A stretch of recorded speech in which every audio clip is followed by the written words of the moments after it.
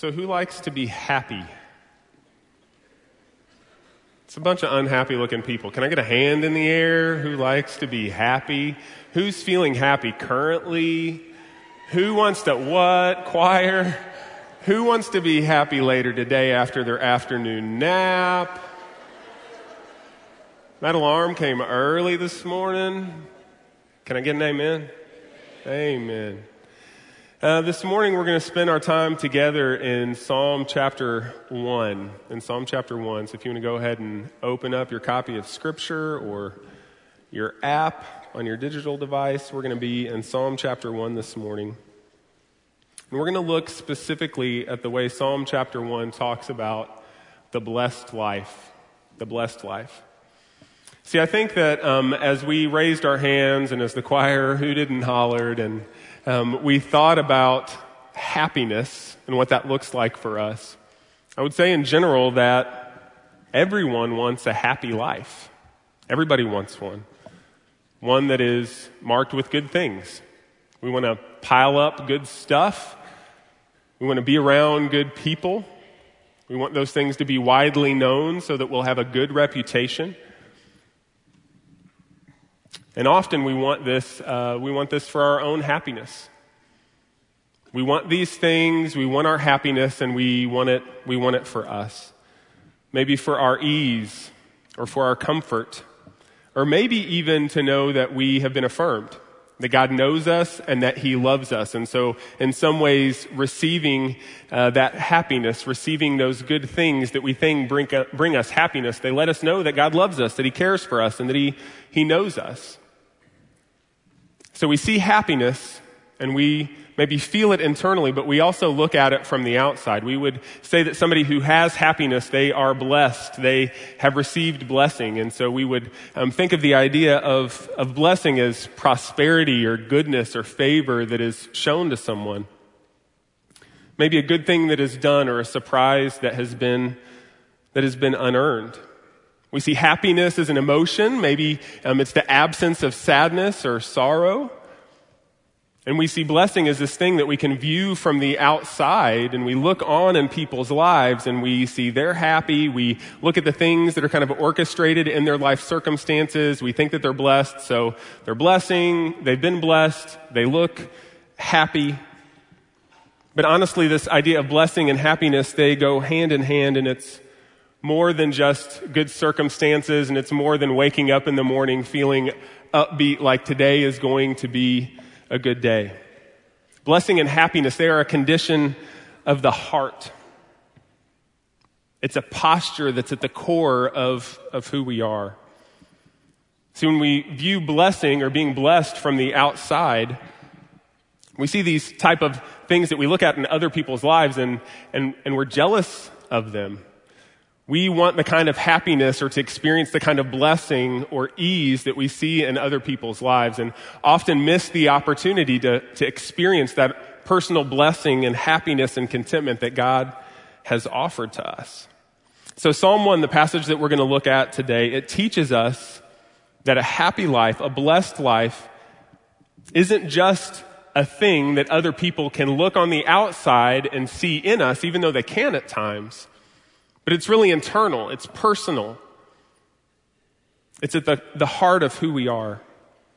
This is the kind of blessing and the kind of happiness that enabled Jesus to talk in the Sermon on the Mount in Matthew chapter 5 when he said, "Blessed are the poor in spirit," or "Blessed are those who mourn, blessed are those who are meek." Those things that we would look at from outside circumstances, and we would say poorness and mourning and even some circumstances of meekness, those wouldn't carry kind of the attributes of external happiness.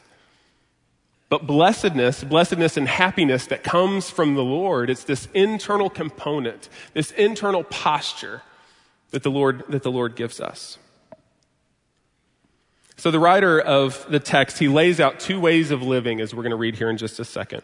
He calls them the way of the righteous and the way of the wicked. So if you'll read along with me in Psalm chapter 1, and we're just going to look at verses 1 through 4 this morning.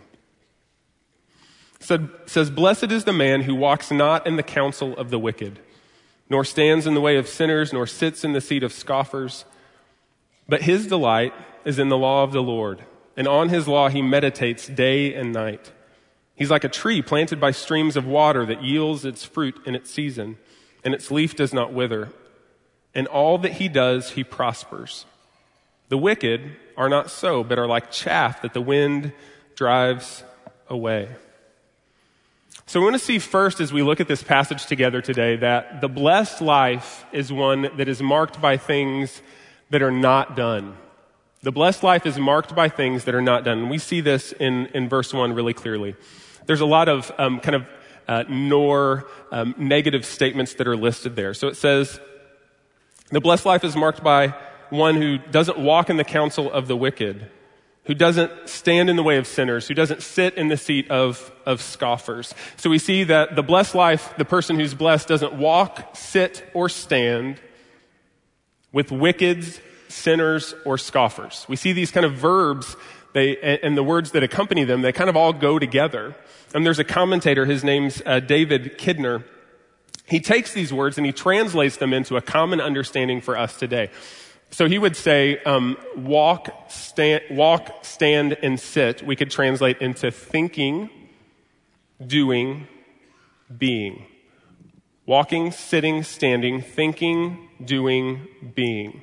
So walking would be this kind of participatory along the way. Standing would be sitting being in a stationary place where you would be surrounded by such things. Sitting would be partaking, investing yourself in. So you see this sort of linear progression that happens here. And I want to pick these words apart kind of one at a time. But you see this linear progression of walking, standing, sitting, thinking, doing, being.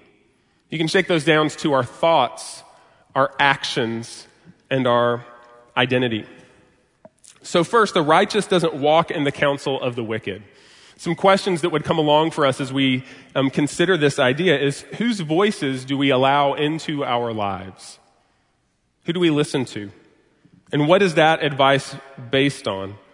What thoughts do we let creep in as a possibility that fully develop into a viable, actual, potentially worst case scenario within our lives?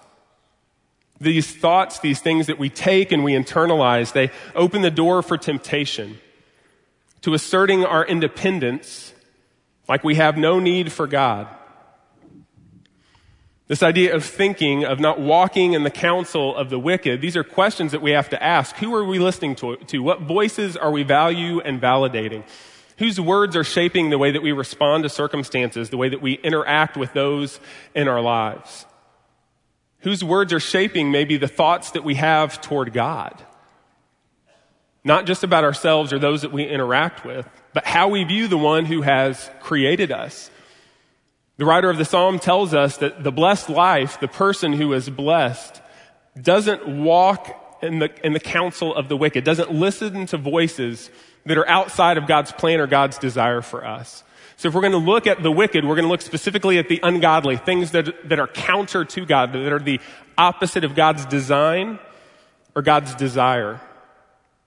The blessed man doesn't walk in the counsel of the wicked, doesn't listen to things that are opposite of God's design or intention for us.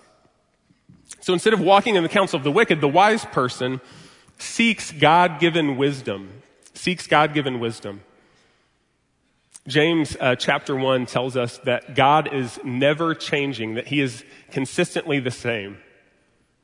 And that if we desire wisdom, we desire to know what is right and true and good, that we can ask him. And the scriptures tell us that like a good father, he graciously gives wisdom to us. So while we may look for an ear that will listen or a mouth that will maybe appease what we are currently feeling, that will speak against maybe our insecurities or our discomforts, or will speak into decision making in a way that is easy and brings about maybe the expected change, that may not always be the right way. We see that pursuing wisdom is pursuing God, asking him to be the giver of wisdom in our lives, not just asking for a listening ear. So we see thinking. Second, we see doing. The righteous doesn't stand in the way of sinners. This moves us on progression. It moves from taking a thought and it moves it into active reality.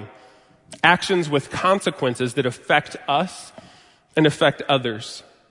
This is moving from an untempered thought or temptation into acting on it and sinning against God and sinning against others. This is when a thought comes into our minds and we may evaluate it, we may hear it, we may hear that voice, we may even take in a thought and initially address it knowing that it's not God's design or God's best for us. But the more we think about it, the more we validate it, the more we hear it, the more we not only know that that voice is creeping up behind us, but we actually ask it to creep up behind us because maybe that thought that we had or the advice that was given to us by another, it was easier. It was actually the thing I wanted. It would bring comfort. It would bring immediate happiness in a way that others would be able to look at me and be able to see the happiness that I have. It's moving from a thought to an action, from something that's ethereal and mental into actually putting it into practice, acting it out in front of others, and in so offending God and potentially offending others. This doing is different. It's not just considering, it's moving. It's not just being tempted, it's moving forward into action. The psalmist tells us that the blessed person doesn't stand in the way of sinners, but in contrast, he acts with God-honoring intentions. So the question isn't what will bring me the most acceptance, what will bring me the most popularity, what will cause me to be well respected by my supervisors or my peers or even my family. The question is what truly honors God? What reflects the nature that he has given me and the relationship that I have with him? The third is being. The blessed life, the blessed person doesn't sit in the seat of scoffers. So the righteous doesn't sit with them. This is a life that is characterized by opposition toward God and the things of God. Thoughts are moved to actions and actions are turned into a habitual lifestyle. It's not just what we do, it becomes who we are. So it's not even like we have to entertain a thought that then moves into an action. It becomes a reflex response to life and circumstances. Thinking, doing, being. Thoughts, actions, identity. This life is characterized by a hardened heart. A heart that has a difficult time listening to wise counsel. A heart that won't hear wisdom that comes from the Lord. That's hardened towards others, that is slow to repent and confess wrong, both to God and to those to whom we have offended. This is a slippery slope, friends. What we think determines what we do. What we do paves the way for who we are and what we will become. We've experienced these life lessons personally. There are things that you can think about in your own life circumstance where you step back and you take a look and you ask yourself, how did we end up here? How did I end up here in the first place? And often it can be traced back to one thought that was entertained and held at bay. And one action that was just a step, a tiptoe forward outside of God's will or design for your life. That then has led into an identity, who you see yourself as. No longer are you a son or daughter who is loved and valued by your Creator God, but you are now a person that is held captive by that thing that was once just a thought. It may be a decision that you've made in your family. It may be one that is widely known, or it may be a decision that no one else knows. But it's shaped your identity, and it's holding you hostage. The blessed life is the one who doesn't sit in the seat of scoffers, who sits and plants firmly among those who are opposed to God and his will and his design. But the blessed person, he lives life from a God-purposed identity. The idea that God has created you, that he knows you, that he actually does have good plans for you, that he intends to pursue and work out through you. Living from that purpose, that identity. Kidner kind of takes this progression again, and he moves it in three parts. He says it goes from accepting godly advice to embracing godly ways to adopting ungodly attitudes.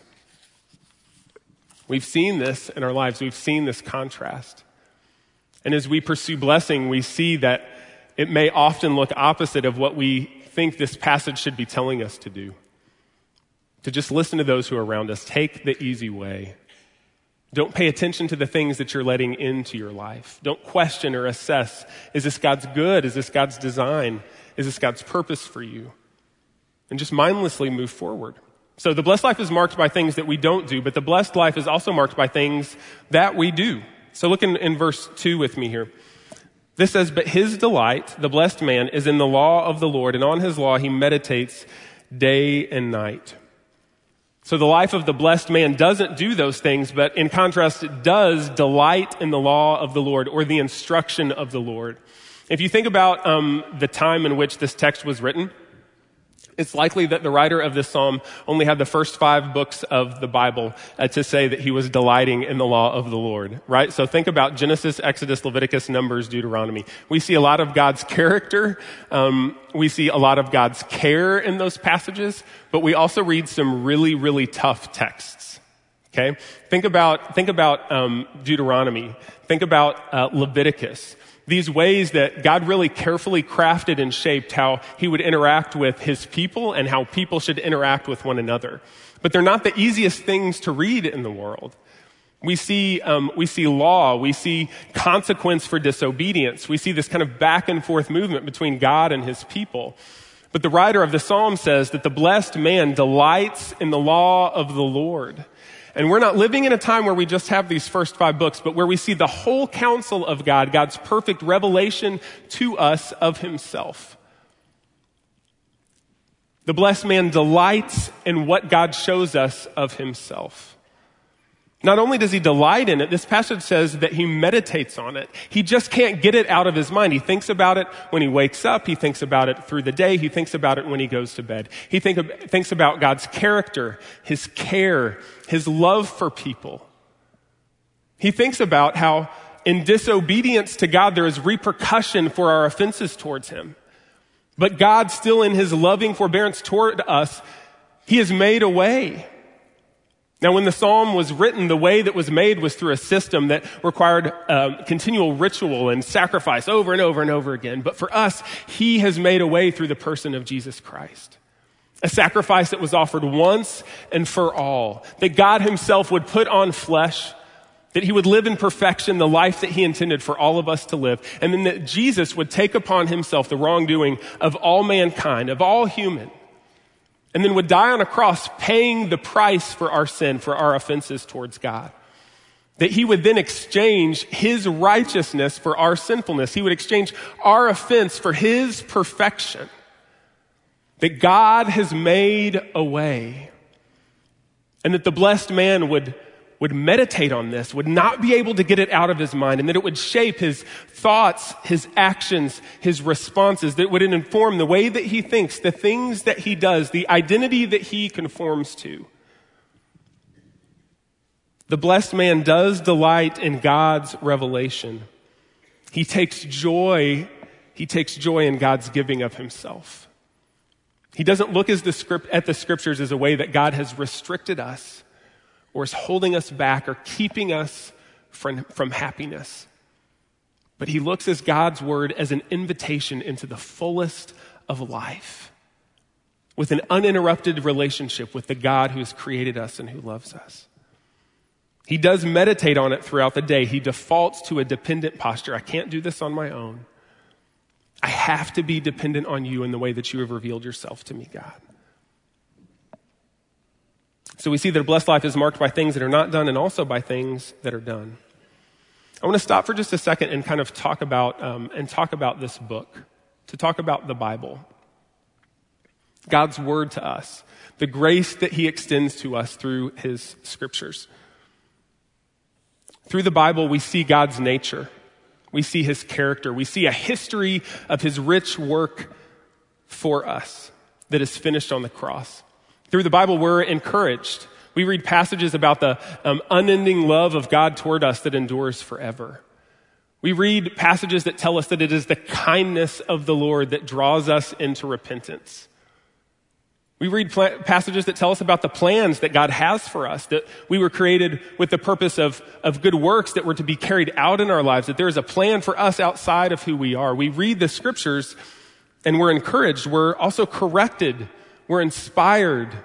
We're refocused. We read passages like Hebrews 4:12 that tell us that the scriptures are living and active. It's like a breathing organism that purposes into us, that cuts to the deepest parts of who we are. Into the core of our being, the scriptures speak truth and life. It teaches us, it trains us, and it also constantly reminds us, the scriptures do, of our need for Jesus. We see that the fullness of God's instruction to us is in the person of Jesus Christ himself.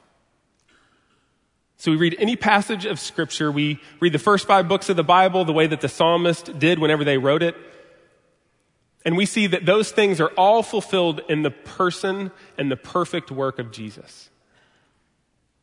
That he came and he lived in completeness the way that God had intended for us to come and live. So when we look at, when we're living life and we're wondering how God would have us to respond in a certain circumstance or a certain situation, we look to his word and we look to the perfect revelation of Jesus and we see that answer. When we want to know how we're to interact with our family and respond towards opposition when we're sitting around the dining room table, we look to God's word, we look to the person of Jesus, and we see that answered. When we're confronted with fear and insecurity, we look to Jesus, we look to God's word, and we see how to respond to that. And when we want to know how to have a relationship with our Creator God, we look to God's word, we look to the person of Jesus, and we see. Now, we get to this point in the passage, we get to verse 3 of chapter 1, and I love this. I love this section here. Read with me, this is chapter 1, verse 3. He, the blessed man, is like a tree planted by streams of water that yields its fruit in its season, and its leaf does not wither. And all he does, he prospers. The blessed life is like a healthy tree. I think about, when I read this passage, I think about our family likes to go to national parks. Any national park people out there? You like to? Yeah. We just like to go and kind of take in God's creation. We do some of the historic trail stuff every now and then, as long as our 4 loving children will tolerate it. And we'll see some old structures that are built on national park territory, but oftentimes we're just driving through and we're taking in the scenery. We like to go in the fall where you can see the changing of the color of the leaves. Oftentimes we get up there a little too late, so we're just looking at bare tree branches, but that's the goal in the first place. But when I read this verse here, I think about the many stops that we have made, even thinking about Smoky Mountain National Park. I think about the many stops that we've made, and we'll venture off toward a creek, and we'll get down toward the water, and you'll see these huge trees that are there, and you'll see exposed roots that are there just kind of diving into the water, that maybe even a picture like this, that are diving into the water, and the trees are big, and they're strong, and they're flourishing, and they're receiving everything that they need for life. This passage tells us that the blessed man, he's like a tree that's planted by rivers of water, not just one, but more than one. So should one river dry up, the tree will still be provided for. The tree receives the nutrients it needs from the water at its roots and through the sun in the clearing above to give it every single thing that it needs for a good and healthy life. Every single thing. We see that this tree, it doesn't just grow. It doesn't just stand still and move upward, but this passage tells us that the blessed man, his life looks like a tree that stands tall and that is well nourished, but at the same time it bears fruit in its season. Fruit that comes not too early for fear of frostbite, or not too late so that it will be harvested when it's still unripe, but at just the right time the fruit is born. And that its leaves don't even have any idea what drought looks like. That there would be no source of water or hydration to its roots, or that the sun would disappear, that this is the healthiest possible example that we could imagine of any tree-like structure. This is what the blessed life looks like. The blessed man looks like is here in this passage. There are several different spots throughout Scripture where we get this kind of agrarian, I think I'm using that word correctly, agrarian pictures that has to do with agriculture. Agrarian pictures of what the Christian life looks like. John chapter 15 is one of the most well-known ones, and one that just can't be passed over. We see that Jesus is saying that he is the vine and that we are the branches, that those of us who remain in him, we will bear much fruit. Our lives will bear the fruit of produce that look like the person of Jesus, that bear his character and his image and his name. But this makes so much sense for us that word pictures like this are used throughout Scripture in terms of the Christian life and plants and growing. Because that dead seed, before that tree was produced, that dead seed laying there by itself could never produce any single thing on its own. It would just remain a dead seed, much like many of the acorns that I have fall in my driveway around Christmas and wintertime. They just lay there. They cannot do a single thing on their own. They get crushed by our car. Never once are they just going to produce a tree and grow up on their own, just laying there in the midst of our driveway, or even laying on the edge of a riverbank. But that dead seed is dependent on the richness of the soil in which it is planted, the water which hydrates it, the sun which pours down into it and causes its processes to all take place. That seed is completely dependent on something outside of itself. And that's a complete picture of us, friends. Not one thing could we ever do that is truly good on our own. Not one thing. We're 100 completely dependent on the goodness of God through the person of Jesus in our lives for any good thing to come forward. That dead seed which we were is planted in the intricate love of God through the person of Jesus. Only then would it bear fruit, would it spring forth and bear fruit like a tree that is unending without water, with sun shining down upon it, that in its season it bears fruit reflecting of the good nature by which it was planted. Only in that season. We are dependent creatures, you and I. I don't like that.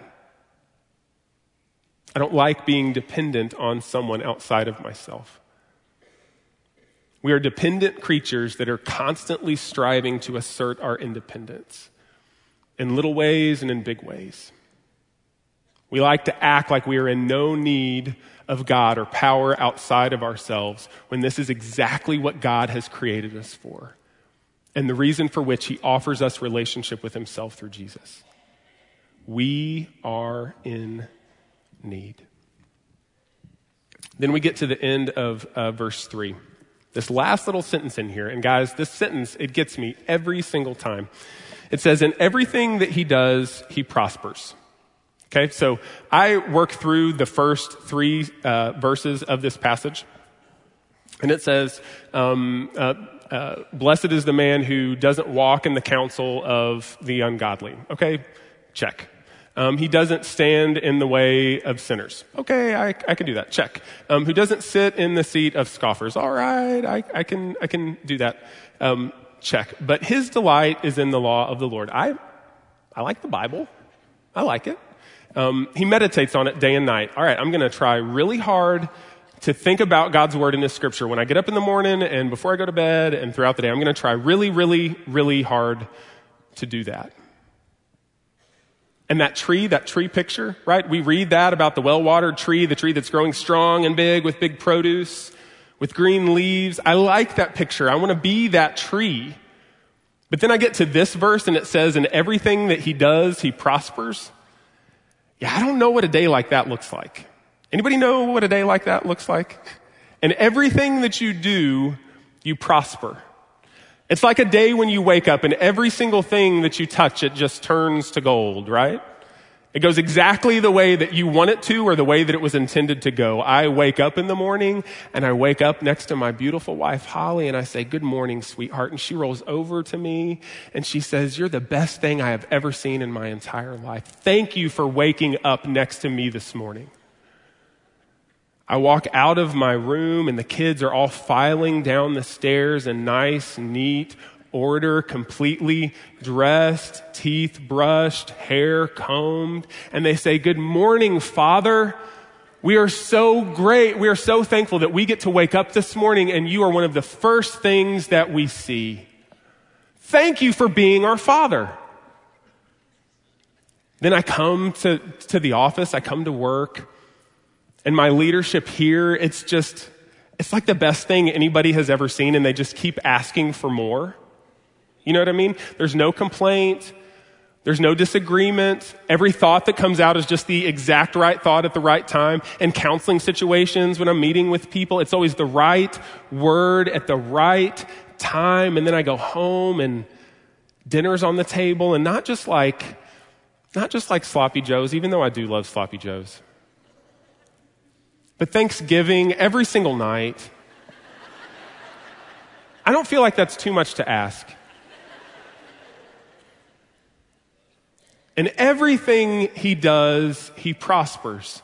I get to this verse and I read it and I think about what the everything looks like for me. Can you think about the everything, what it looks like for you? And everything that I do and everything that you do, we prosper. I get to that verse and I go through my kind of mental checklist of those first 3 verses and I think, I can do that. I can work on my own. I can do that. I can make that happen. I can be careful about the things that I think and the things that I do and the identity that I shape or invest in. I can really value God's word. I can do those things. I want to be like that tree. But then I get to that last sentence in verse 3 where it says, "In everything that he does, he prospers." And I'm given this little microcosm of life. That I may think I may be able to do all of those things on my own, but that there has only been one person in all of history that in every single thing that he does, he prospers. That even in his death, he rose in victory. And that person's name is Jesus. His name is Jesus. That if there would be any way that I would pursue happiness or blessing or prosperity, that there is no way that I can do it apart from the person of Christ. Now, what's hard is you read the rest of the Psalms and the psalmist and David, he asks these questions over and over again. Why do the wicked prosper? Why do good things happen to really horrible people that do horrible things?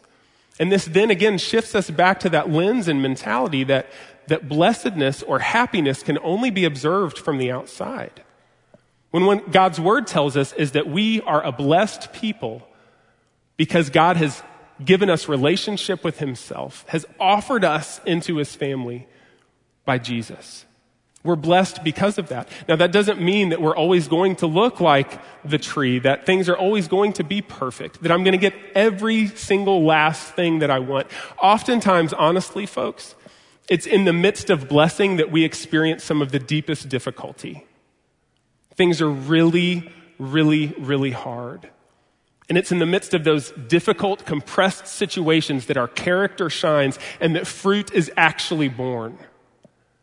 In those really, really hard times.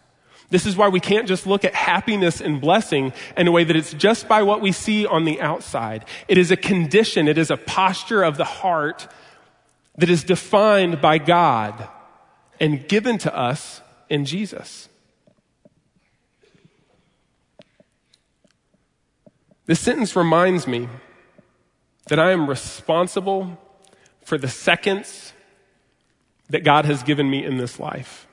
I'm responsible for them. And I have to constantly ask the question, am I going to choose the way of the wicked? Am I going to walk and pursue the way of the wicked?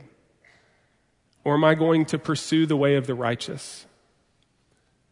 Am I going to pursue Jesus? Or am I going to pursue judgment? Am I going to pursue blessing or am I going to pursue the curse? I have to ask myself that question every single day. And as I do that, I see that I'm delighting in God's truth for me, that I'm meditating on his word. That we would pursue the righteousness that can only be found in the person of Jesus. So the writer of this psalm, he says, the blessed man looks like this really big, awesome tree. But then in verse 4, he says, the wicked are not like that. They're actually the opposite. But they're like the chaff that the wind drives away. So this is a picture of chaff, if you have not seen chaff before. Maybe. That is chaff. So chaff is the casing that is around wheat, essentially. So when wheat is harvested, the chaff is what is left over. And the chaff is pretty much useless. It just kind of blows away. It's meant to protect the sheaves of wheat, but after the wheat's been harvested, it's just kind of like the leftovers. And so for us, it's like this, we don't see chaff very often, but we live in the South, and we have hay. Do you guys know what hay is? Yeah, hay has lots of great purposes, but have you ever seen a hay truck going down the road and what's going on behind it? There's just like this dust of hay that's kind of enveloping your car, or we see the results of it lying along the side of the road. We would see that the way of the wicked, the unblessed life, is just like that hay. Just like it. It's chasing around after the wind and landing in no place of determination. It's just moving around on its own. It's useless. It's dead. No life can actually be brought back to it. It may serve a purpose at one point in time, but in its kind of whirlwind of life that follows afterwards, it's not leading in any direction, but just lands wherever it may. The unblessed life is just like that. While the life of blessing and happiness bears fruit and looks sturdy and steady and mature like that tree, the unblessed life, it whirls around and lands where it will. I want to drill this down just a little bit as we finish up here this morning. And I want you to think about what we're talking about here, okay? As we read the beginning of Psalm 1, and it talks about not walking in the way of the wicked, or standing with sinners, or sitting in the seat of the scoffer. A lot of these things that we're talking about are things that infiltrate our mind, and they are lived out in who we are. A lot of things that we can experience that we then validate and internalize as truth. Because the contrast that we see here, we see in verse 1, we see the man, the unblessed man, the wicked, is the one who is pursuing any answer that he can get. Any opinion, any experience that could define how he should respond and how he should live. But the blessed man, he pursues consistent, unchanging truth in God's revelation of himself through his word and through his son Jesus. And we live in a day where truth and experience, one of them always wins. Always wins. Sometimes our experience yells so loudly at us that it tells us that experience is truth. What I physically have in front of me and even the way I perceive or define it in my reality is actual truth. So we think that thought, we pursue those actions, and it shapes our identity and even how we live in relationship with God.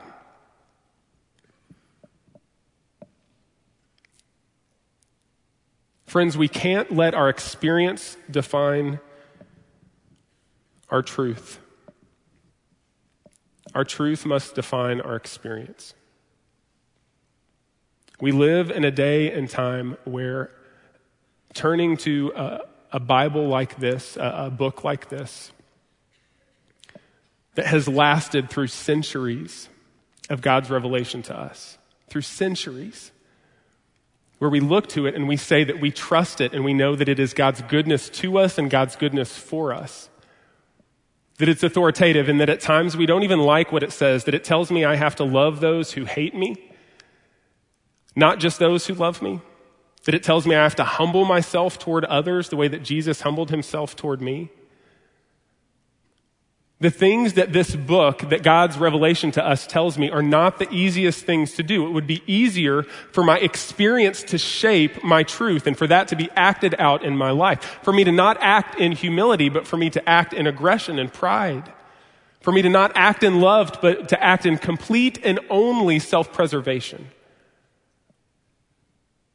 We delight in God's word and we meditate on his truth because it is true for all people, for all time, in all places.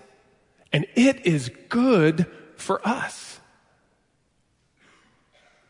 The experiences that God offers us in life in those seconds that we spend throughout the day, they must all be informed by the truth of his word and his revelation to us in Jesus. We cannot shape or distort or contort God's word to simply fit where it does in our life experience. Are you following me on this?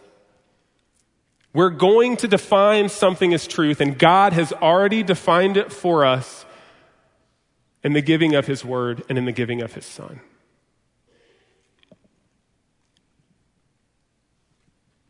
We look at words like wicked in this passage, or sinner, or scoffer, and we automatically think of people out there.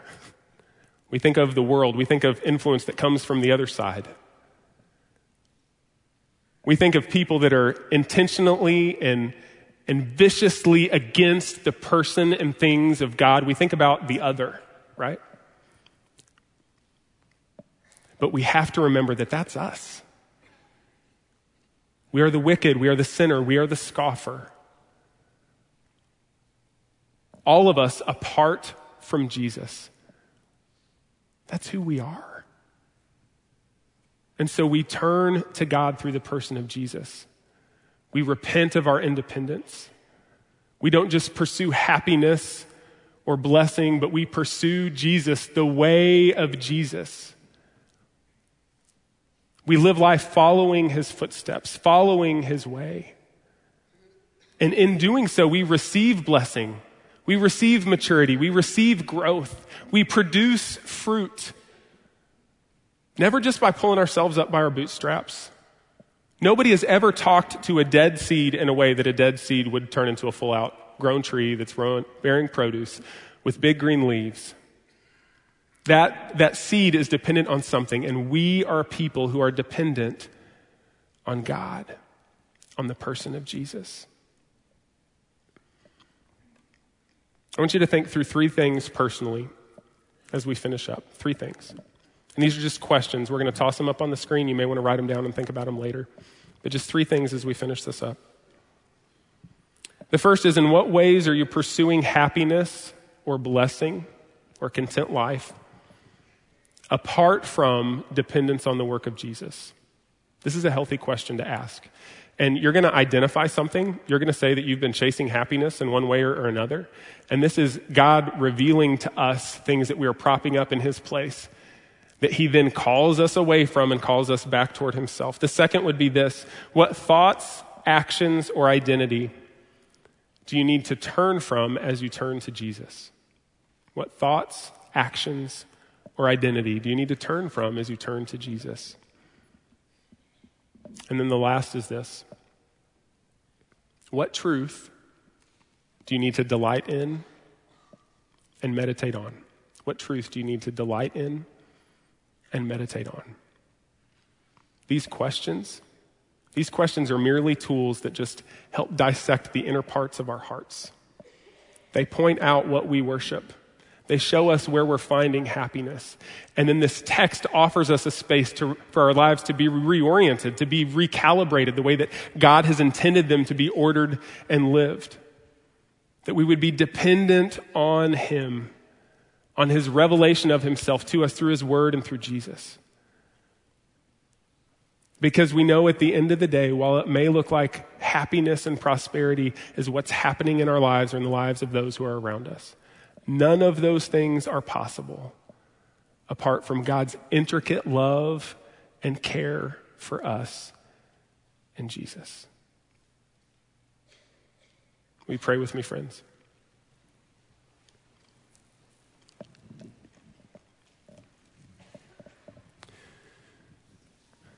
Father, this morning I thank you for your word. I thank you that it's truth and that it's not always easy to hear or to digest. It's easy to look at this passage as just kind of a compare and contrast between the one who would follow you and the one who doesn't. when in reality, God, this passage calls us to such a deep,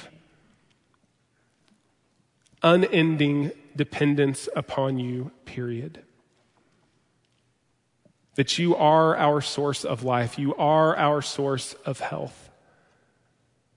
That the only way to happiness, to blessing, prosperity is only through you, God. We thank you that you have sent your son Jesus to buy us and redeem us back away from those things that pull for our attention. Those thoughts, those actions, those identities that are apart from what you have called us to and created us for. And God, we pray that as we hear your word, that we would each respond to your word, that we would turn to you, turn away from those things and turn to you in belief, in repentance. God, asking you to give us all that you have for us, not what we desire, but what you desire for us. God, we pray that your word would speak clearly to us, that we would follow the leading of your Spirit. We thank you, Jesus, that you are our righteousness. And we pray these things in your name. Amen.